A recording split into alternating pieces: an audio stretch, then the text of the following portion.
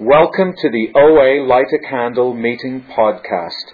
Visit our website at www.oalaig.org, where you'll find 3 separate speaker feeds with over 200 speaker files, forums for ordering CDs for these speakers, and a place to donate to keep this special service active. I would now like to introduce our speaker for tonight, Ed.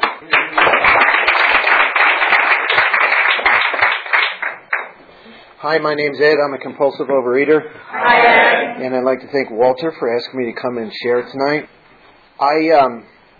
First off, I'd like to say that when I get a chance to share, there's a part in the book that says, and this is not to contradict what the format says, but what it says that we share in a general way what we used to be like, what happened, and what we are like now. Because for me, I know what I used to be like, and I know what happened, and I know what I'm like now. And for me, that tells me that this program is working in my life. And that's kind of what I like to talk about. So, I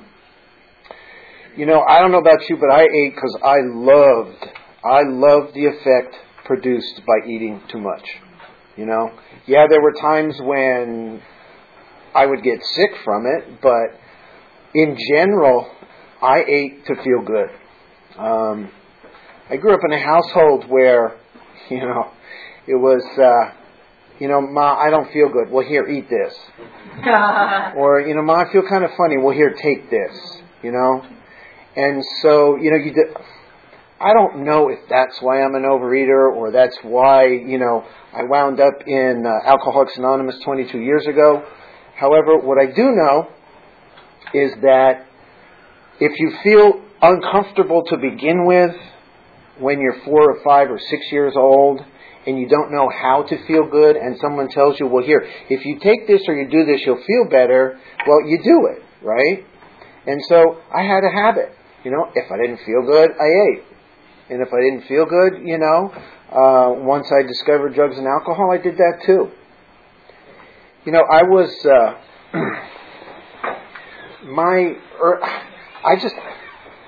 I was a weird kid, okay? I'll put it that way. I don't know any other way to put it. My nickname growing up was Ed Weirdo. And I used to put it this way. We hear it said a lot of times in these rooms that, I didn't fit in, I felt out of place. I've heard people say they felt like they were from a different planet. I felt all of those things, but more than anything, I hated life, to be honest with you. I hated life. And I know now it's because I had no spirituality to my life whatsoever.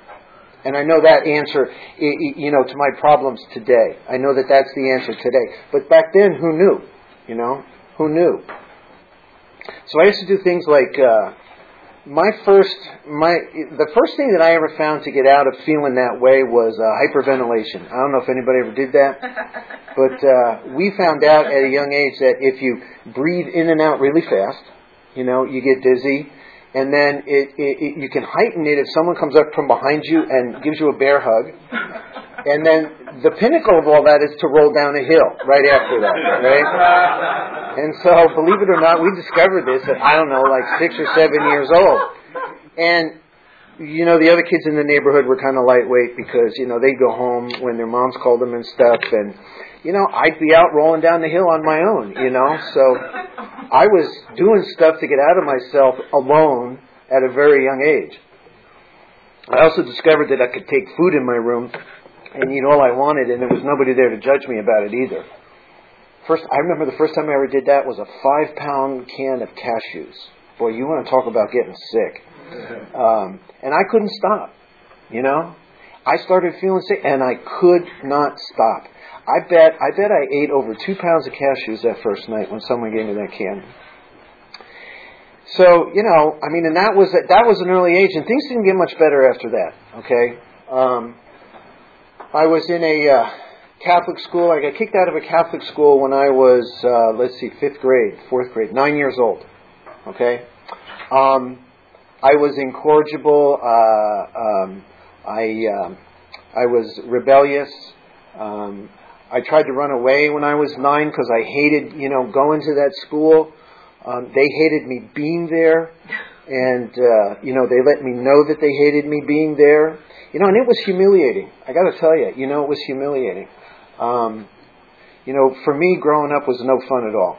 And so any escape that I could find, the better. So that's a part of what I used to be like. Okay? As I got older, I was not a nice person because all I cared about was myself. That's it.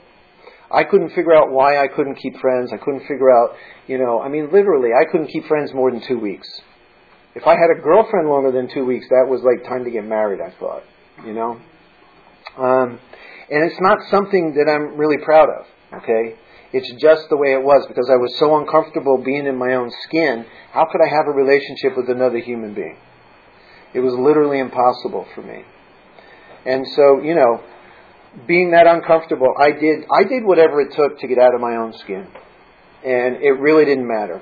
I never classified myself. I never thought, let's put it this way, I didn't think I was an overeater until about 2.5 years ago. Maybe a little over 2.5 years ago. My abstinence date is October 12th, and I always get this messed up, 2007. And I'm currently maintaining a 70-pound weight loss. I apologize for not bringing the pictures. That's impossible for me. That is literally impossible for me. Okay, so what I used to be like. Just a hint, I look at my son. My son graduated high school in 2001. And, he still hangs out with some of his friends from high school. Right? 2 years after how about 3 months after I was out of high school, I was in contact with nobody that I went to high school with. And eventually, I went back a few years ago and made some amends to a couple of close friends that I had. And it wasn't for being a jerk. It was just for disappearing out of their life, Because I wanted them to know that back then, I really thought they were good friends and they were good people. But I just, I couldn't return the favor. I remember when I was in college, one guy looked at me one time, and he just shook his head, And this is like pitiful and incomprehensible demoralization. Not because I couldn't stop eating or because I couldn't stop drinking. But just because, I didn't know how to keep a relationship going. And he just looked at me, shook his head, and he said, "You just don't get it, do you?" And I really didn't. I had no idea what he was talking about. I wanted to know, but I had no idea whatsoever. So I did the most sensible thing. I got married.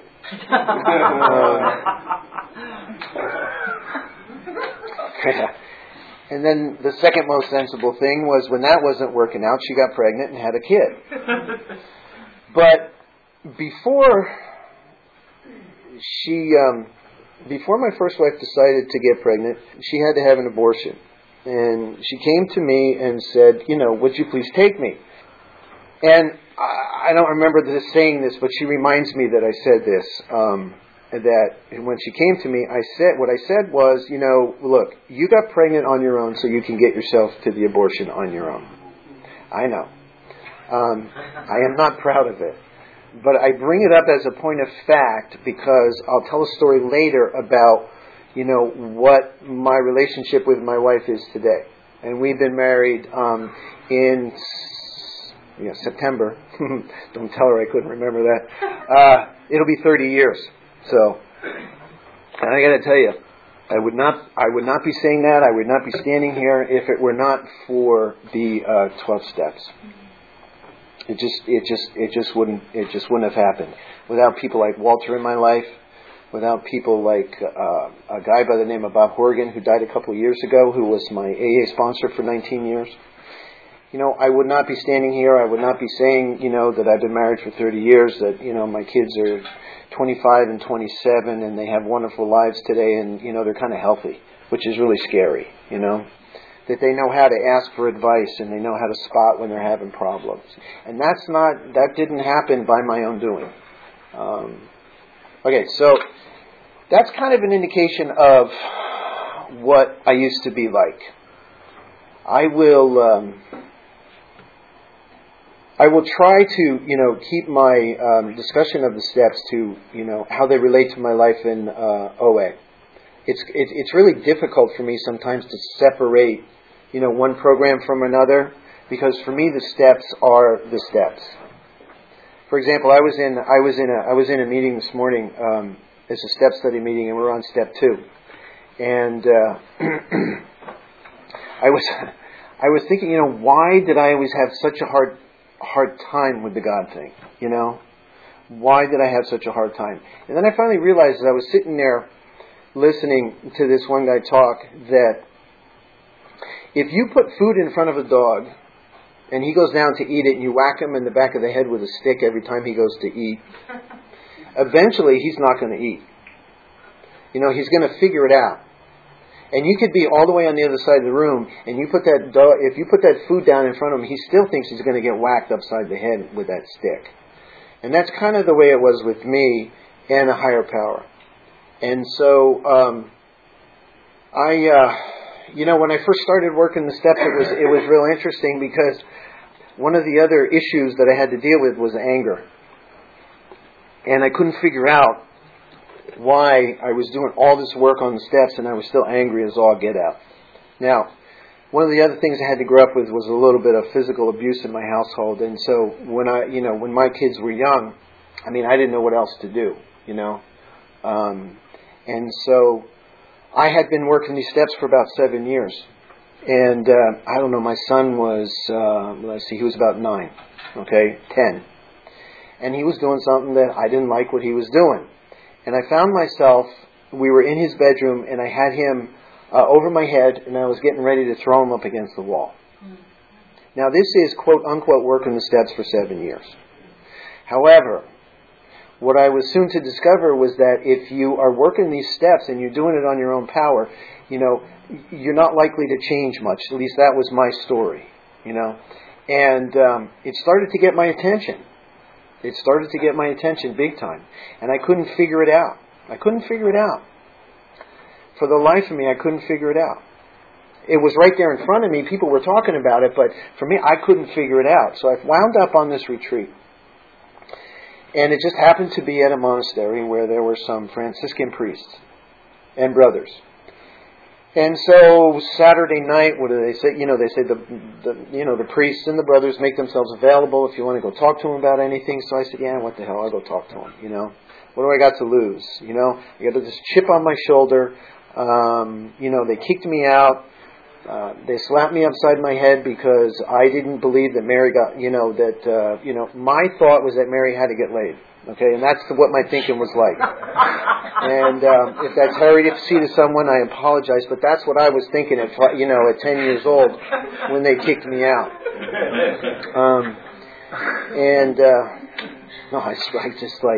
It's like, come on, man, how can no, I'm sorry, how are you going to feed that many people with that amount of fish and bread? No, it ain't going to happen, And, that is, again, just like, because I was so literal, I couldn't take, that's all I could understand was the literalness of it. And, forget about asking me to reach off, and put my foot out over a ledge, on faith. It just wasn't going to happen. So, I sit down with this priest. And I tell him my story, and I tell him, I say, I'm working the steps, I'm doing this, I'm doing that, but, I'm still angry as all get out. I wake up in the morning and I'm picking my fights before I'm leaving the house, because that's what makes me feel good. I'm not drinking, I was eating up and down. I tried every diet at this point in my life. I had gained and lost 50, 60 pounds at least a half a dozen times. I tried Fit for Life, I tried Weight Watchers, I tried, whatever it was. And what happened with the weight at this period of my life was that, or the food, was that I found that when I denied myself things, I got huge cravings. So the first time I lost 50 pounds, I celebrated by having 2 double-doubles. And that just, boom, put it all back on. And it was the same. Every single diet I had, I rewarded myself, and then I was off and running again. My food plan nowadays is I eat 3 meals a day, I have 2 snacks, and if I still need something after dinner, I have a piece of fruit. I do that because I swim 4 times a week, and this morning swam 2 miles, and you get pretty hungry when you work out like that, and so I have to be careful of keeping a good balance, but I am maintaining that 70-pound weight loss for, close to 2.5 years, and I couldn't keep 10 pounds off for a week, let alone, what I've been able to maintain nowadays. So the point of the story is, go back to the point of the story, was the anger. And so I'm sitting here telling him my story. Now I had done an inventory and I had talked to, I had made amends.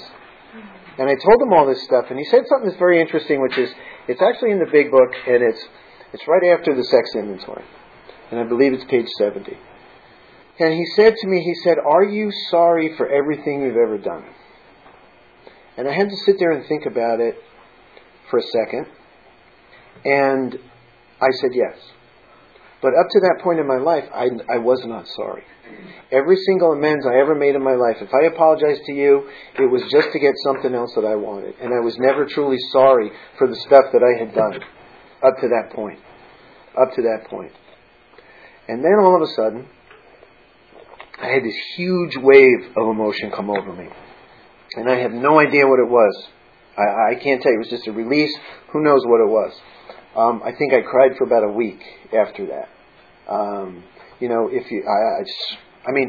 I have become such a wuss, and it's like, I hate to admit the movies that just, so, my kids laugh at me, okay? I cry in a card store sometimes. It's ridiculous. But it's a good thing, because what happened is now I feel. And I feel good things. Before, I wasn't allowing myself to feel. So, that experience literally changed my life. Literally changed my life. I felt that, I started to become a different person at that point. But, I couldn't keep the weight off yet. I couldn't keep the weight off. About, I don't know about it. It was in May of 2007. My wife was diagnosed with ovarian cancer. And she's still with us. She's cancer-free 2.5 years. Okay. But she had to undergo, so she had surgery, and they removed all the visible signs of the cancer, but she had to go through 6 months of brutal chemo. Absolutely brutal. And that's the way the doctors called it. They call it brutal. And when the doctors call it brutal, they mean it. Okay? And so, what am I going to do? I'm going to eat, And this was, my top weight was, in October of 2007, because I was living at Jerry's across the street from Cedars. Okay? And I was back to eating whatever I wanted. And, I was up to, I wish I had brought these pants, because they were the size 40 pants, and it may not sound a lot. I mean, it's all a relative term, but for me, I'm down to a 34 waist. I was 32 in high school. So, I'm almost down to the weight that I was in high school. And I was up to a 40 waist. And it was about a month before, no, it wasn't. It was about 2 weeks before her last treatment. And I had remember running into Walter in a meeting. Now, Walter and I had known each other for over 20 years, and I remember running into Walter in an AA meeting, and I knew Walter at his top weight too. We used to sit next to each other in a meeting on Wednesday nights. And I said, "Damn, Walter, what happened to you, man?" And he just looked at me straight in the face. He said, "OA." And when people ask me now, if they're in the program, I tell them. But if they're not, I just tell them, I just eat 3 meals a day. And they look at me like, huh? It's actually kind of funny because, I can't tell you how many people have come up to me and said, "What's your secret? What do you do?" And I go, "You eat 3 meals a day." And they look at me like I'm crazy and they walk away. And then I don't have to explain it anymore, which is a good thing. Because I got to tell you something, and this is no slant against anybody, but I've found that there are people, even in other programs, when I tell them what I'm doing here, and they go, "Well, you mean you can't even have like a piece of cake?" And I go, "No, can you have a beer?" And they go, "Well, that's not the same thing." I said, "Well, yeah, it is. To me, it is. It's the same exact thing to me." And they just scratch their heads and walk away, and that's fine too. So, I don't know, September maybe, I don't know, August, I called Walter. I said, "Walter, I can't stop eating," and it's true. I couldn't. At this point, I was hiding in my car.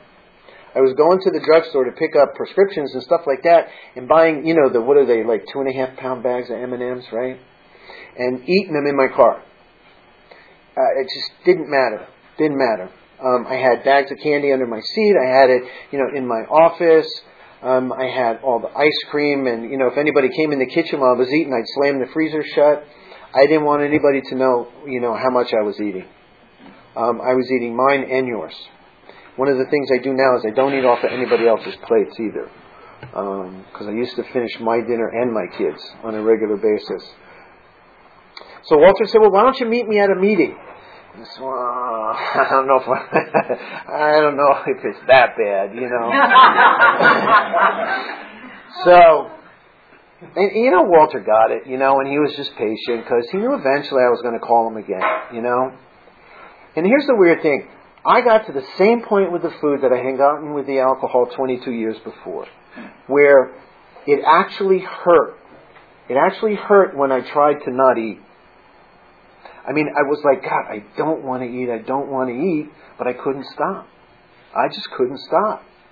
And I finally gave up, and I called him, and I met him at a meeting. And this was my first meeting. This meeting here was my first meeting in October of 2007. And I'm very fortunate in that I have not, relapse is not a part of my recovery today. I'm not saying it's not going to be tomorrow, but so far I'm very fortunate that in 2.5 years, this is my first attempt at it. The story that I really want to tell though about, how these steps work and the difference and the kind of person that I am today than I was before was, my wife's treatments were, she had 3 chemo treatments and 5 what they call hydrations every 3 weeks. So that's 8 visits to the hospital every 3 weeks, right? And I made it to every single one. And there was no way that I was going to miss a single one of those. Now that's not me, okay? Sorry, but that's not me. Because I'm not thinking about you, I'm not thinking about your needs, I'm just thinking about me and what I get out of this, And again, I don't say that because I want pats on the back. Trust me, I don't need it, I don't want it.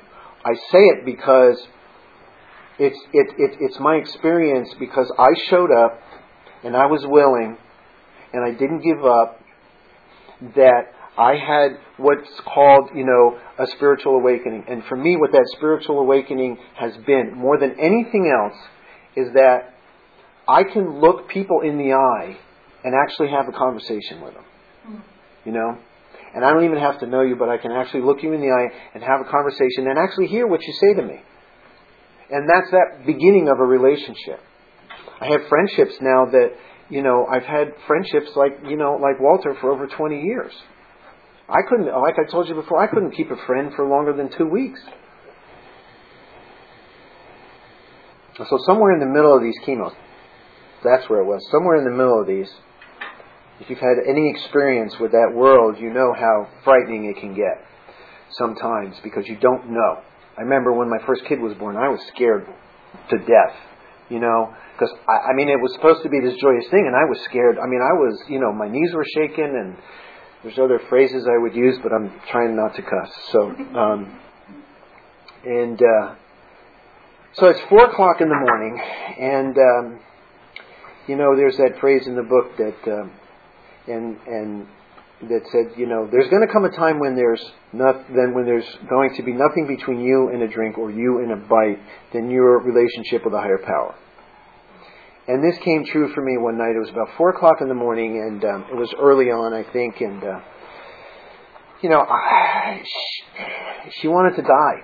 Basically, she wanted to die, and I didn't know what to do. What do I know? I'm not a doctor, and so what do you do at 4:00 in the morning when the person that you love dearly in life wants to die, and you don't want him to die? What do you do? So I did the only thing that I knew what to do in a situation like this. I took her hand and I got on my knees and we were in bed. And what I said was, and I don't know how this came out, I said, okay, look, here's the deal. We are powerless over cancer, and our lives are unmanageable. And there is only some sort of power out there that is going to help us through this. And we have to allow that power to help us. And now, did she get through it because of that? No. It was still hard after that. But I will tell you that every time it got tough, we did something just like that every single time. And she finished, I got to tell you something, man, she is tough, man, let me tell you. She finished this protocol that, only about 30% of the women who get into this can finish because it's so difficult, And she finished it. And did she finish it because we worked the steps on it that night? I don't know. But did it give her the strength to show up the next day and day after day after that? Yeah, it did. And that showed me the power that I believe in every fiber of my body that there's absolutely nothing in this world that we can't get through together and with the steps. And I've heard it, I've heard people talk about some of the most hair-raising things, and that for me is proof for myself that this thing works. And yet, I forget it all the time. I forget it all the time. And God, I was having a conversation with someone just the other day who's not in the program. Because I like to use this stuff at work too. I mean, it's a trip. I've had people working for me anywhere from, 10 to 60 people at one time. And I spend a lot of my time doing, conflict resolution. Well, you know what he said? You know what she said? And I go, okay, well, what was your part in it? And they look at you like, what are you talking about? You didn't have a part in it. I said, yeah, you did. I said, what's your part in it? And they get cross-eyed with the stuff sometimes. It's really, but it works. It works. If you can get them to listen to it, man, it really works, because then they go out of there and they're just working on their side. And you know what? All of a sudden, two people can work together if each person is just worrying about their own side. So anyway, we were talking, and I said, here's the evidence. She's all worried that something's not going to work out, but I said, here's the evidence. I said, has anything ever happened in your life to make you believe that it's not going to work out? No. I mean, think about it. For me, anyway. And I have a close friend of mine. We talk on the phone a lot. And we keep forgetting that. It's like, oh my God, I got to go do this, and it's just going to be horrible, and and I don't want to go, And then he calls me up the next day and he said, God damn, I had the best time. And I said, and how much energy did you waste yesterday telling me how bad it was going to be? And he does the same thing with me. I got to do this, I got to do that, and I don't want to do it. And then I wind up just saying, okay, I'll do it. As soon as I become willing to do it, all of a sudden, it's not such a bad thing. And you know what? Something good always comes of those events. And so when I was explaining this to her, and she got it. And she understood that, yeah, you know what? Everything always has a way of working its way out if we have faith. If we have faith. And I had no faith, man. Before I got here, I had no faith. None whatsoever. And that's pretty much the end of my story. Again, I'd like to thank Walter for asking me to come out and share. Thought I'd have something witty to end with, but I think I pretty much said everything I want to say. So thanks again for being here.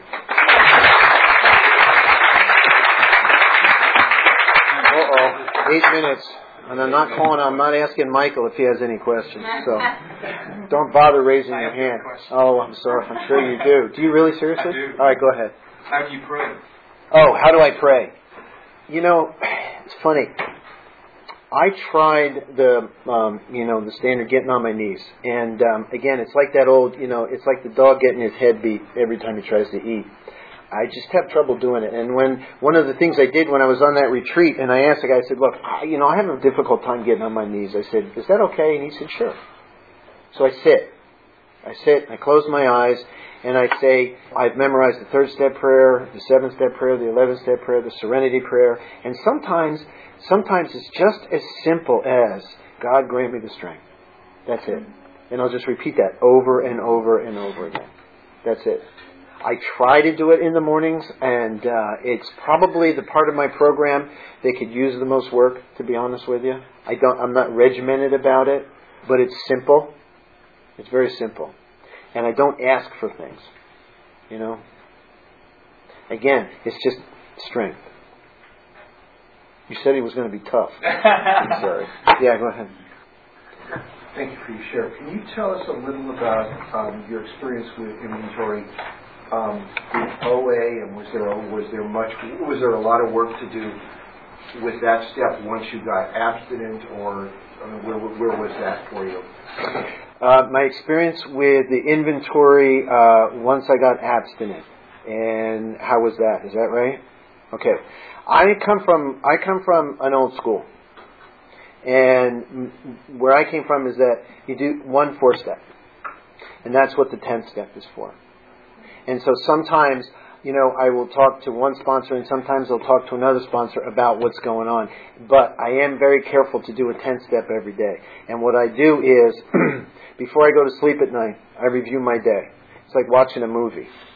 And I make sure, before I go to sleep, is there anybody that I owe an amends to? Did I screw up during the day? Do I have to go back and fix anything? You know? And so, when I got abstinent, I did not do a formal 4-step like I did when I got sober. So, but that's what I use the 10th step for. And I am very vigilant about that. And what keeps me on my toes is I hate making amends. So, it's like I have to be, you know, if I want to take back some old behavior, I got to be really careful because I know what price now I have to pay. So, yeah, go ahead. How do you manage forgiveness? It's tough. It's tough. Someone recommended, there's a little thing in an Emmett Fox book called On Forgiveness. And he has a very specific way to do it. For me to quote it, I won't even bother trying. But the basic procedure is that you pray for the person every day for 2 weeks. And then you leave it. Because then you're overdoing it. And it works. And it works. I know that's probably not the answer that anybody wants to hear sometimes, but but it does work. That's how I do it. Over here, somebody, yeah. How do you work the steps with your relationships with your adult children? You know what's funny about that is we took them to so many meetings, they quote them to us. It's really funny.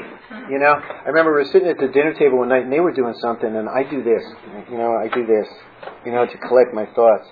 And that's become, Dad's having an AA moment, right?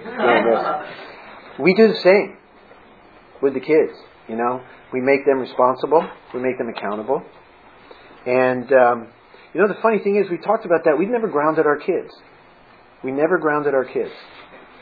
But we made them show up for stuff. Again, we made them take responsibility for their own actions. And it was, the principles that, we use to live our life that's what we taught our kids. And it was all grounded in the steps. And thank God we started them when they were young enough. And I got to tell you, man, they are doing so well. It scares me sometimes. We are so fortunate. For a while, we were going to a couples group, and one night the subject was kids, and people were going around the room. It's got like kids getting thrown through windows by, drug dealers, and kids getting taken away by social services, and, another kid, having convulsions on the floor coming off of drugs, and this is like kid after kid going around the room, and it comes to us, and we're like, it's just like we almost had like survivor's guilt or something, because it was like, we're just really lucky. We're really lucky. We got 2 absolutely, just wonderful, beautiful kids, And people look at us and say, "Well, you did a good job." I don't know. I don't know what the answer is. I feel very lucky and fortunate about that. But we do. I mean, we use the same principles with them and always have. Did that? Yeah? Mm-hmm. Okay. Yeah. Thank you for your share. I'm Nancy. Hi, Nancy. Cumulative effect of life and frustration. Have you found yourself against the wall where you really felt you had no option except to use your addictions to get out? Yeah, and the first one that comes up is the anger. That's the first one. But I got to be honest with you. Then eating would be next. Eating would be next. And I've been under a lot of stress lately at work, and I've found that little interesting things were starting to happen with my portions, and I caught it in time, and I called my sponsor, and we talked about it. And I think, when those things come up, the most important thing we use is are the tools. And for me, that is having someone that I can talk to about absolutely anything that's going on in my life. And it's that recognition. That's the first step. I'm powerless. I'm powerless over people, places, things, whatever's going on in my life. And the last thing in the world that I want to do is I don't want to give up my abstinence. I don't want to do it because I feel too good right now. I really do. And I was not feeling too good 2.5 years ago. So that's the way I do it. Yeah. But it does happen. It happens. I don't know anybody who does this thing perfectly. At least the people that I talk to anyway. Is that it? Can I sit down now? Yeah? All right, thank you.